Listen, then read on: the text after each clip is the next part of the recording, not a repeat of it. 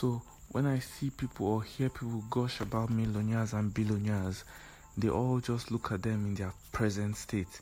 They do not look back and think, oh, where did this person come from? How did this start? They all just see the person as a billionaire playboy or a very rich person, and he's going around flexing, enjoying his life.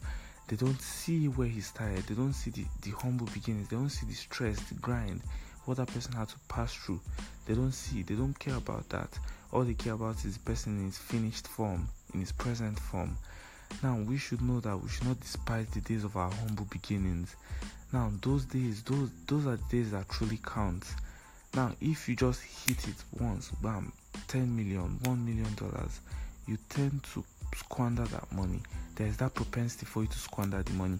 But if you build it slowly, you have more dedication, more discipline financially, and you see that you utilize that money efficiently instead of just throwing it away and squandering it.